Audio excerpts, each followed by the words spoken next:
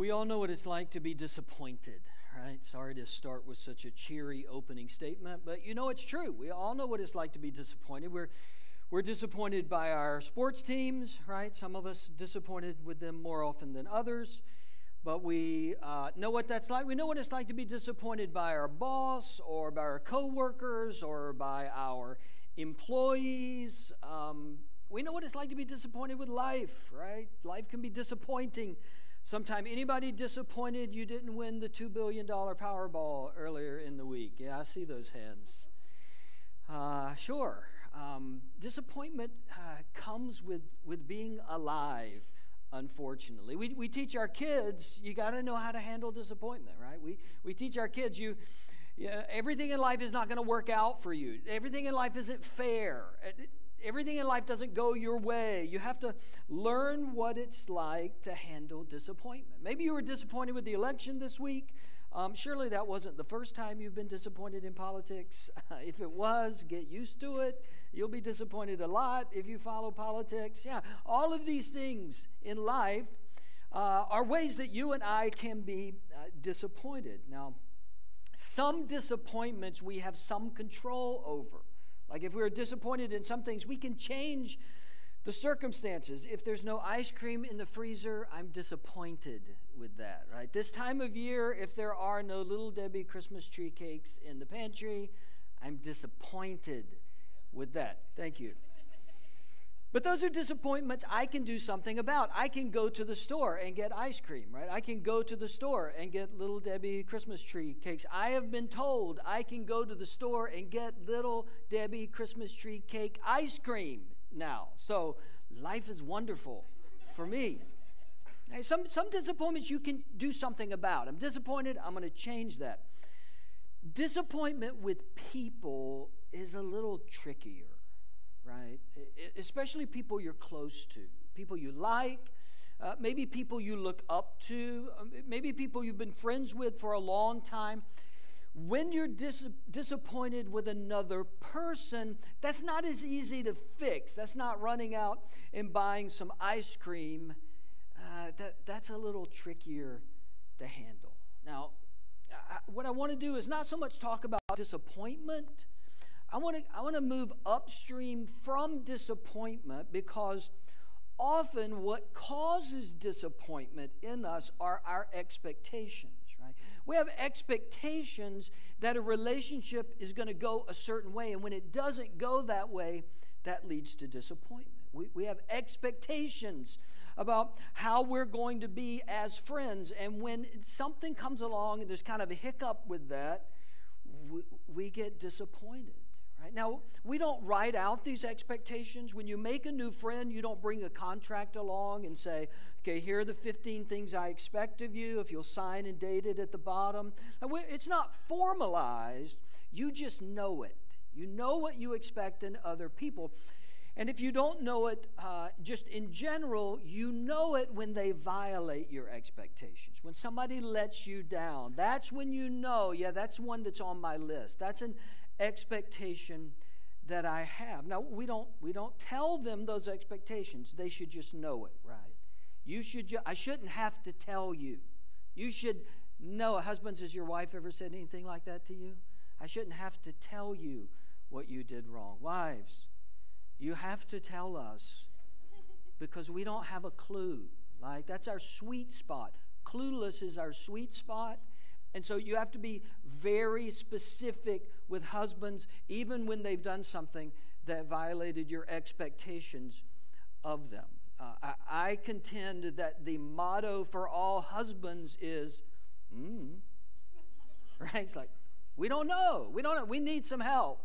When you're in a relationship, marriage or friendship, we know when somebody lets us down. They did not meet our expectations. They don't always know it, but we know it. The problem is sometimes we come into relationships, or over time we develop unrealistic expectations of how that relationship's going to go. We're talking about relational vampires. What are the things that suck the life out of you and out of your relationships and out of your friendships and out of your connections? And I would say, and I wasn't really planning to go this direction today, but somehow I landed here, so you just got to endure it. One of the things that can do that is when we come into a relationship or we developed unrealistic expectations. There's no way we can cover all of them. I probably don't even know all of them. You probably could come up with some unrealistic expectations that I can't come up with, but I want to cover some unrealistic expectations for a relationship. And here's probably the biggest one, like here's the big umbrella one when it comes to unrealistic expectations. It's this: people cannot meet all of the needs in your life. Like, this is an expectation we need to pull back on. People, any person, pick any person, the person you're the closest to, the person you've known the longest. There is no human on earth that can meet all of the needs in your heart. Your emotional needs, your spiritual needs, your psychological needs, your physical needs. There is not another person that can fill in all of those gaps for you. And so you are setting yourself up for disappointment if you expect that. Right? One of the reasons is because we're all needy. We all have those gaps in our life. So none of us are suited to be the answer to someone else's needs in its entirety. We're all needy. And I do not say this to get a laugh. I'm not trying to be funny. There are some people who are needier, more needy than other people. But we all come into relationship with needs. All of us do. And if I'm expecting you to meet every one of mine, I am going to be disappointed because you are not made that way. You are not created in such a way that you can meet all of my needs. As a matter of fact, some of the needs that you have can only be met in Jesus. And the reason you have them is they're supposed to draw you towards Him. That you're supposed to realize in this world, my heart can't be satisfied by any person or anything other than Jesus. He is sufficient. He is fulfilling. He is Savior. He is Messiah. I can trust Him in a way that I can't trust any other person. And to the degree that you and I are trying to meet our needs through other people, we're missing the point that Jesus is the one who ultimately satisfies us. Another person can't do that for you. Another person can't do what Jesus does for you. Another person can't be Jesus for you. Only Jesus can be Jesus for you. Only Jesus can be that ultimate fulfillment and satisfaction in the deepest parts of your needs and your emotions, and you are setting yourself up for disappointment if you look for it in somebody else. Even your spouse. Look, your spouse was not created to 100% meet all of your needs. They can't do that. They're not capable. They can't bear the weight of that responsibility in your life, right? The movie Jerry Maguire actually was wrong. Right? Nobody completes us. There is no one that completes every missing part of our life other than Jesus. Now, friends, spouses, they can be like Jesus. They can reflect Jesus. Hopefully they live out the character of Jesus. And in doing that, the relationship with them is fulfilling, that they do meet some needs, right? They do answer some of those questions in our heart.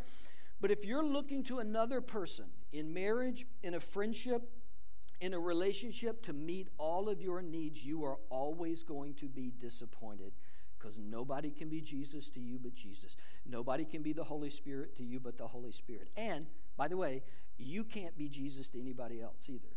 Like, some of us are rescuers. Like, we like to step in and rescue people, and we like that feeling that it does for us. And because we have a compassionate heart, it's not all selfish. I don't mean to imply that. Some of us are rescuers, and so we see ourselves as Savior. I'm going to step in here, and I'm going to save somebody. We should step into hard places. We just have to be careful that we don't think, I'm the Savior here. You're not anybody's Jesus. You're not anybody's Holy Spirit. That's Jesus' job.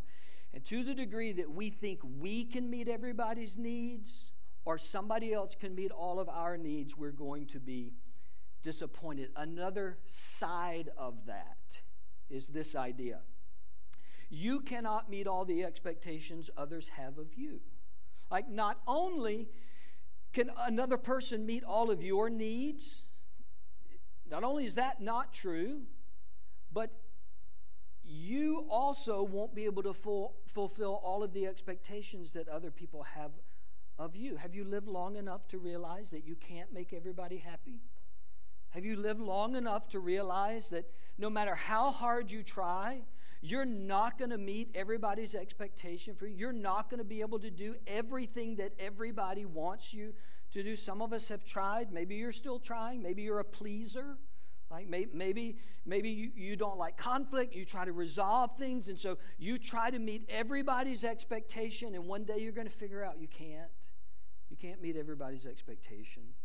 Think about this. Jesus did not meet everybody's expectation when he was on earth. He didn't meet everybody's expectation. Didn't even try. Didn't try to meet everybody's expectation. There were times the disciples came to him with expectations. Jesus, this is what we want. And Jesus must have rolled his eyes like multiple times. Like, nope, I'm not going to meet that expectation. No, I'm not going to try to fulfill that. He would say things like, yeah, that's not what my kingdom's about. That's not what my kingdom's about. Now, I don't recommend you use that verbatim when somebody asks you to do something for them, but that idea, like, this is not what I'm called to do. This is not why I'm not able to meet that need. I'm not able to do that. That's not what God has called me to do. You cannot meet all of the expectations that other people have for you. Now, I want to talk about this unrealistic expectation or the way that relationships change through the lens of a New Testament friendship. And some of you are familiar with this friendship. Some of you, maybe the first time you've heard about this. In the New Testament, there's these two guys, big players in the New Testament. Paul is one of them. Maybe you've heard that name. Barnabas is the other. They're more than friends. Okay, more than friends. Not only are they friends, but they went on missionary journeys together. They planted churches together. They discipled pastors and church leaders together. They faced attacks together. They went into cities. Not everybody liked them, and they had each other through that. So they saw a lot of stuff.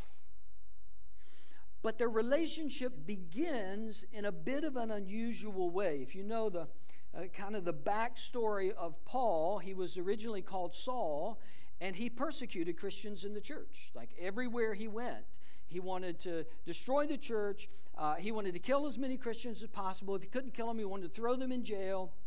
He's present at the stoning of Stephen, the first martyr. So this is Saul. Then he meets Jesus. His life is radically changed. He becomes a follower of Christ. But most of the people in the church didn't trust him. They're like, yeah, but we know who he was. Some of them probably were at the stoning of Stephen, and they knew that guy was on the wrong side of that, right? So they knew what he was like, and as a result, nobody wanted to invite Paul into their circle. Here's the verse, Acts 9:26. When Paul came to Jerusalem, he tried to join the disciples, but they were all afraid of him, not believing that he really was a disciple. But Barnabas took him and brought him to the apostles. He told them how Saul on his journey had seen the Lord and that the Lord had spoken to him, and how in Damascus he had preached fearlessly in the name of Jesus. Everybody's afraid of Paul, and Barnabas steps forward and vouches for him. He says, no, this is real. I believe him. I trust him. As a matter of fact, Barnabas says, I trust him enough that I'll go on this journey with him. Like, I don't mind being with him. I don't mind traveling around with him. I know that he is sincere. And you can imagine what that did to their relationship, right? How it cemented our loyalty to one another, our commitment to one another. This was not a casual relationship. Like, they were deep, committed, loyal friends. They take off on this missionary journey. Acts 13 tells us, from Paphos, Paul and his companions sailed to Perga in Pamphylia, where John left them to return to Jerusalem. Now, this is kind of the crux of this disagreement that they're going to have. John, also called John Mark, sometimes just called Mark. It's very confusing. They're all the same person. John Mark, for reasons we don't know, leaves the missionary journey. That's all Luke tells us. He doesn't tell us why. He doesn't give any description. Luke just says, John Mark left. And people have tried to come up with a reason, like they've tried to fill in the blanks, and Luke said, I'm not going to fill in the blanks. Right? He just left. That's what you need to know. He just left, and Paul and Barnabas and the others, they continued on their journey. Now, a few years later, Paul decides that he's going to go on another missionary journey. And so he talks to Barnabas about going on this other journey. This is Acts 15, verse 36. Sometime later, Paul said to Barnabas, let us go back and visit the believers in all the towns where we preach the word of the Lord and see how they're doing. Barnabas wanted to take John, also called Mark, with them, but Paul did not think it wise to take him because he had deserted them in Pamphylia and had not continued with them in the work. They had such a sharp disagreement that they parted company.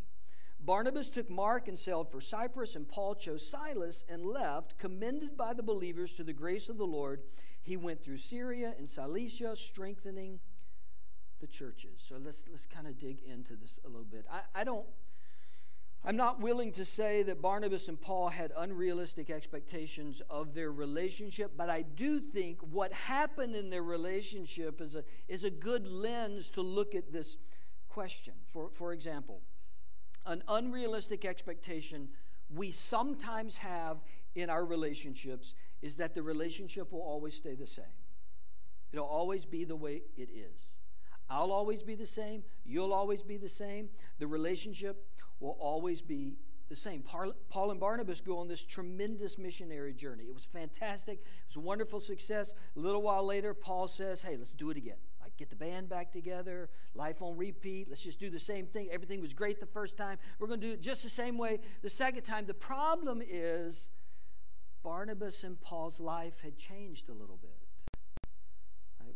What was important to Paul and Barnabas were slightly different. They had had some different experiences. Their hearts had been touched by some different issues and by some different people. Healthy relationships allow for the growth and the change of the other person. It allows for the fact that you and I aren't the exact same person. You and I don't have the exact same experiences. We are going to change, and that means the relationship is going to change. As we get older, things are going to change, and that's not good or bad. That's just life. That's just the way things are. Things change over time.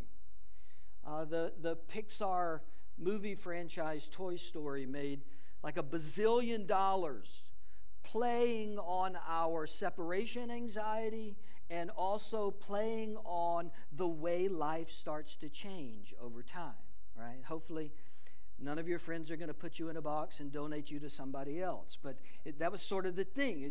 It's like you get to this point and things change. Things are different. We don't always allow for that in each other's lives. Right? We don't always cheer and encourage the change that's happening in somebody's life, but it's going to happen whether we encourage it or not. Maybe one of those seasons that's kind of the clearest example of things have changed is that college, young adult, into your mid to late 20s change. You remember that? Do you think back that far? Remember that? Some of you aren't there yet. Some of you are right in the middle of that. So college, 20, 21, 22, you're like, hey, it's Friday at 4 o'clock. Let's drive 2 states away because there's a concert that starts at midnight, and then we'll just drive back. We don't need a hotel. We'll turn around. We'll drive right back. And then a few years later, one of the friends calls everybody and says, hey, there's a concert that's like 2 states away. Let's go do it. And one of them says, like, yeah, I'm married and I have a 2-year-old now. Like, things have changed. Life is different.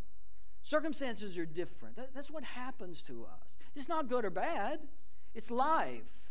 We're in a different place. You're in a different place. How do we account for that in our relationship?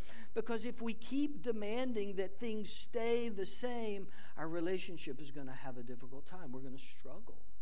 Another unrealistic expectation in relationships: we will never disagree.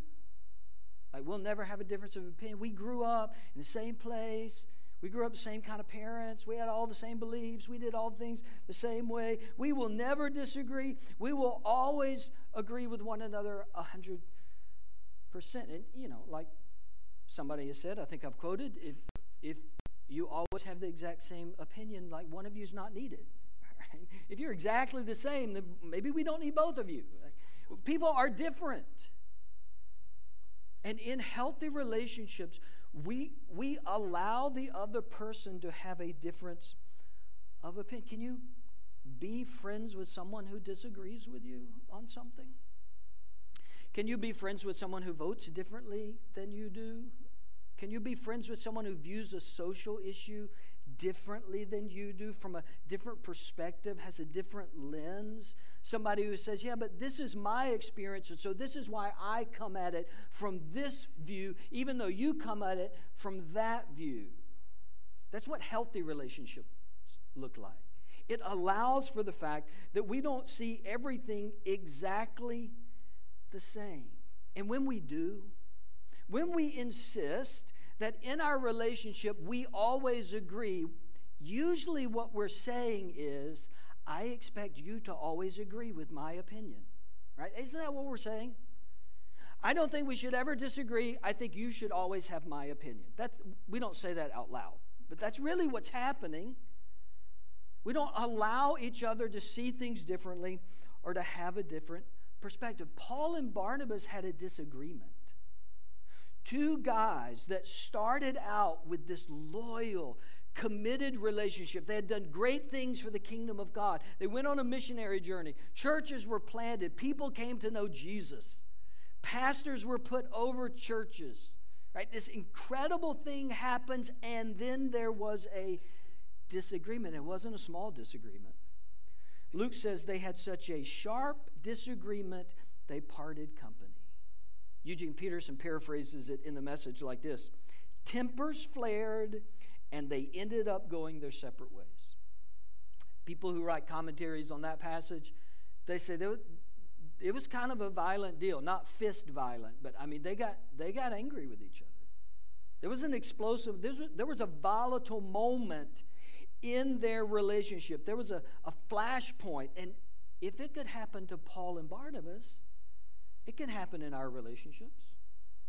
We can have disagreements. The question is, are we mature enough? Do we love each other enough to stay in relationship even if we disagree? Similar unrealistic expectation. We will always have the same priorities. We'll always have the same priorities. We'll always look at life, and we'll have the same number one, we'll have same number 10. Your life's always going to be focused on the things that my life's focused on. That's unrealistic. As we grow, as we change, as our family changes, it's unrealistic to think that we will always have exactly the same priorities. Paul and Barnabas in Acts chapter 15, Paul's priority is the mission. Right? Paul's whole focus is, we got to plant more churches. We got to reach more people. We got to make sure the Gentiles know the gospel and that they're welcome into the family of God. We got to raise up some pastors. We got to disciple those pastors. We got to write some letters to these churches. Like, he is zeroed in on the mission. Barnabas, apparently, loves the mission, has been a part of the mission, but at this particular point, Barnabas focuses on John Mark.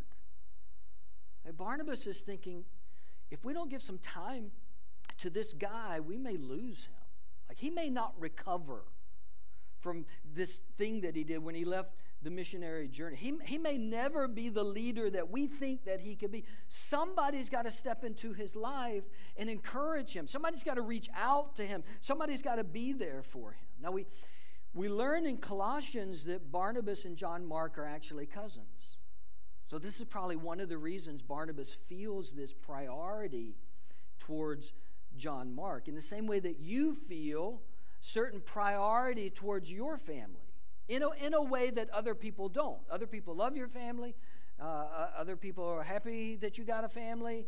But you feel a sense of loyalty and obligation to your family that people outside your family don't. This is what Barnabas is wrestling with.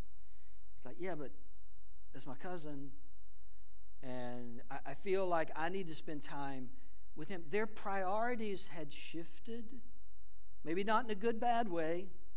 They just looked at things a little bit differently, and if you and I want to have good, strong, healthy, encouraging, long-term relationships, we're going to have to allow for the fact that as we go through life, our priorities shift a little bit. Again, not good, not bad. They just shift. Where we are in life shifts a little bit, and we have to honor each other enough to say, hey, I know what season you're in right now, and I'm okay with that. I want to encourage that in you. I want you to know that I celebrate this season in your life and the priority that you have.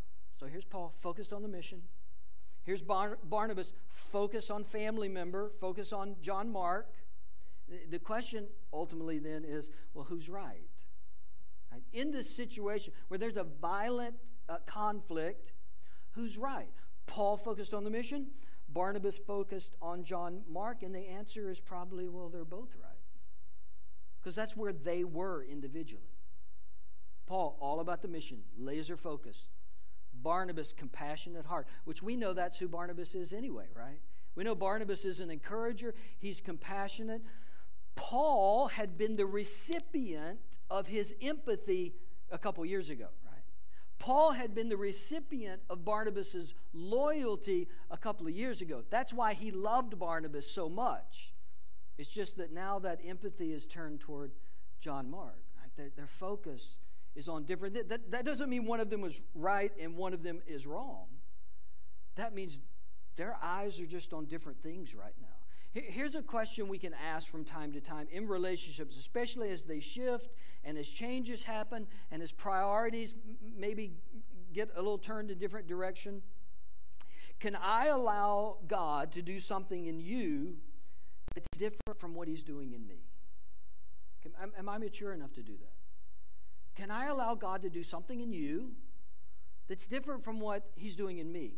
Can I celebrate that God's leading you towards this area, but God's leading me towards that area, and you're not wrong, and I'm not wrong. God just has our hearts in a little bit different places, and I want to pray for you, and I want to encourage you, and I want to cheer for you, but I'm not called to do what you're doing.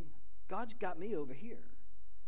Can we give each other the freedom and the grace to choose the priority that God is leading in us? And can we be secure enough in how God is leading us that we're not always chasing after what somebody else is doing? See, that's a problem for some of us.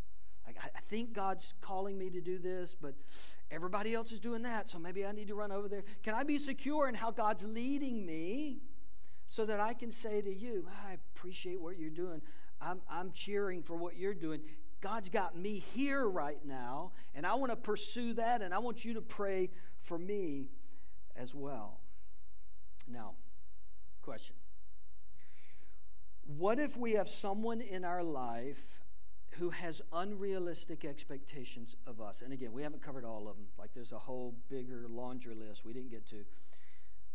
How do we respond when we're in a relationship and maybe from the beginning or maybe over time they've developed unrealistic expectations of our relationship or of us, and I've only come up with one thing. I wish I'd come up with 5. I wish I had a 3-step process. I don't. There may be 3 steps. This is the one that I'm going to say this morning, all right? When someone has unrealistic expectations about their relationship to us, we got to clarify the expectations at some point. Like we can kind of let it go for a while, but at some point, if we want this relationship to last, if we want to stay connected to this person, either because we feel like we're supposed to minister to them or because we love being in relationship with them, we have to have a clarifying conversation. And that's not fun most of the time.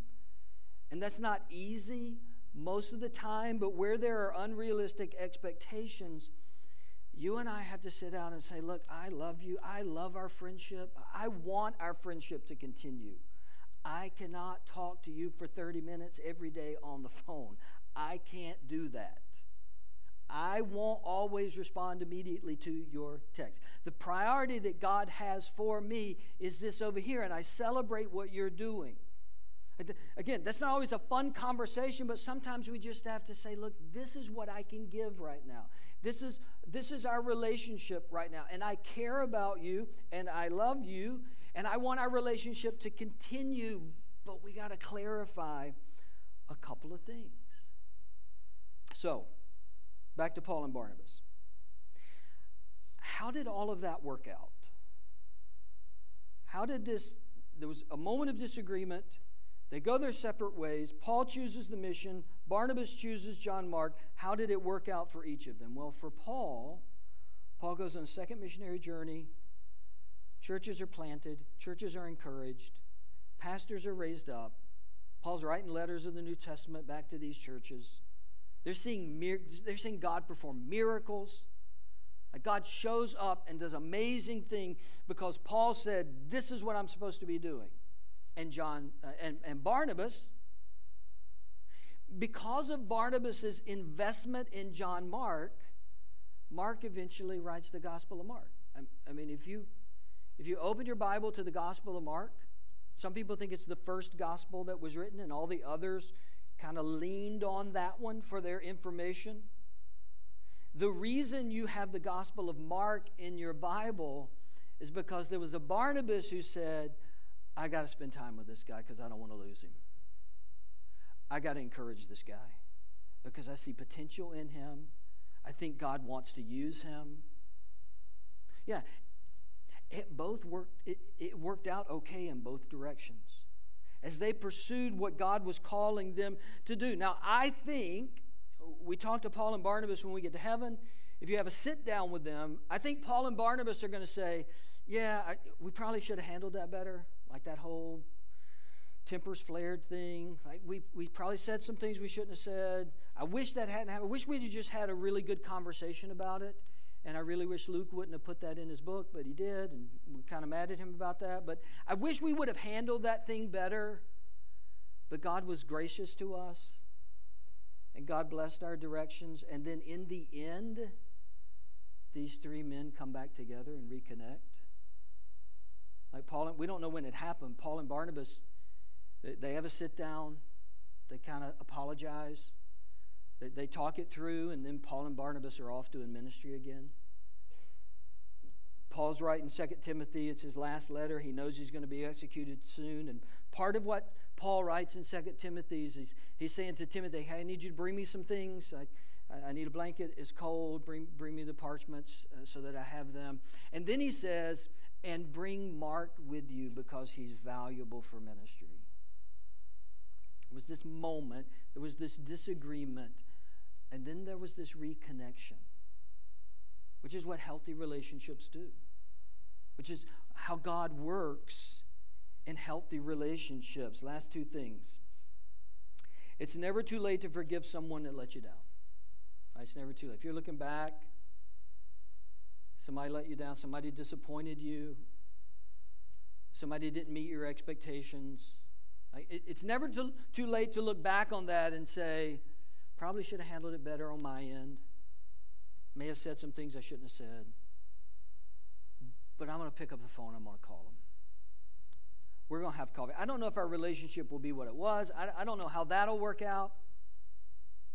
It's never too late to forgive someone who let you down. But because the reality most of the time is they probably have a story that you don't know everything about. You know, probably a part of that conflict, you don't even know what's on the other side of that. You don't know. You may not know everything that was happening in them. It's never too late to forgive someone that let you down. And lastly, it's never too late to reconnect. It's never too late to reconnect. It's never too late to mend a relationship, to mend a bridge. You know, I've said all throughout the series, we are so quick to cut people out these days. We're so quick to ghost. We're so quick to say, well, I'm never talking to them again. We see these examples again, Old Testament and New Testament. We see these examples of people who experienced great disagreement, sometimes conflict, and yet over time, God brings their hearts back together. And if God's putting somebody on your mind right now, that might be the person for you that you need to reconnect with. The church The body of Christ should be one of the easiest places for that to happen, shouldn't it? Like the body of Christ should be one of the easiest places for us to build deep and meaningful relationships. And yeah, maybe occasionally disagree about something, but stay in relationship. Maybe even have conflict, but then come back later and say, I'm sorry, I shouldn't have said that. I was wrong. Will you forgive me? I mean, the gospel demonstrates forgiveness. Beginning to end, grace, beginning to end. This should be the environment where relationships are the most fruitful and lasting and sustainable. And yet, the church is not always that place, is it? The church is not always that place. Some of you have church hurt in your wake, right? As I do. Like some of you have brokenness and maybe anger. We are called to cherish one another and love one another and care for one another. And that doesn't mean we always agree. And that doesn't mean we always come at issues from the exact same place. That does mean that we are supposed to fight for our relationship, not in our relationship. We're supposed to fight for unity and love and compassion and friendship. I think sometimes we struggle with that because what we do at church is so important, right? You're here because you think this is really important. You're here because you think what we talk about in this room is really important. You think there is an eternity and that people do need Jesus. And that there is a heaven to be gained and a hell that you want to run away from.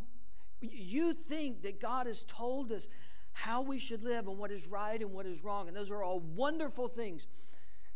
My perspective is that in the church, because we talk about such important things, we're also very quick to get defensive with one another. We're very quick to say, if you don't agree with me about everything, then we got a problem. If you don't agree with everything I think about the Bible, then that's a slippery slope to some terrible place that we're all going to end up if we start thinking that way. Right? We get very defensive with one another, sometimes because what we talk about is so important. But just like what we talk about is so important, just like the principles are so important, just like the Bible's so important, we're important too. Our relationship to one another is important too. The way we love one another, the way we forgive one another, the way we endure with one another through difficult times is an expression of what Jesus is doing in us. And so I will remind you again, as I have throughout this series, don't just run away from relationship when things get hard. Don't just run away from connection when somebody doesn't see it the same way that you see it. Relationship is a beautiful gift from God, but it takes some work. God, I pray that you would help us to demonstrate, to live out, not perfect relationships, not flawless relationships. Help us to live out committed relationships. That we are committed to one another, whether we see everything exactly the same way or not, whether we believe exactly the same thing about every little tenet or not, whether we have the occasional disagreement and conflict, that we would be committed to one another as followers of Christ, as human beings, that we would honor one another, that we would experience the deep joy and goodness of being in community and being in relationship. Work in us. Let your Holy Spirit change us and draw us together and deepen our connections. I pray it in Christ's name. Amen.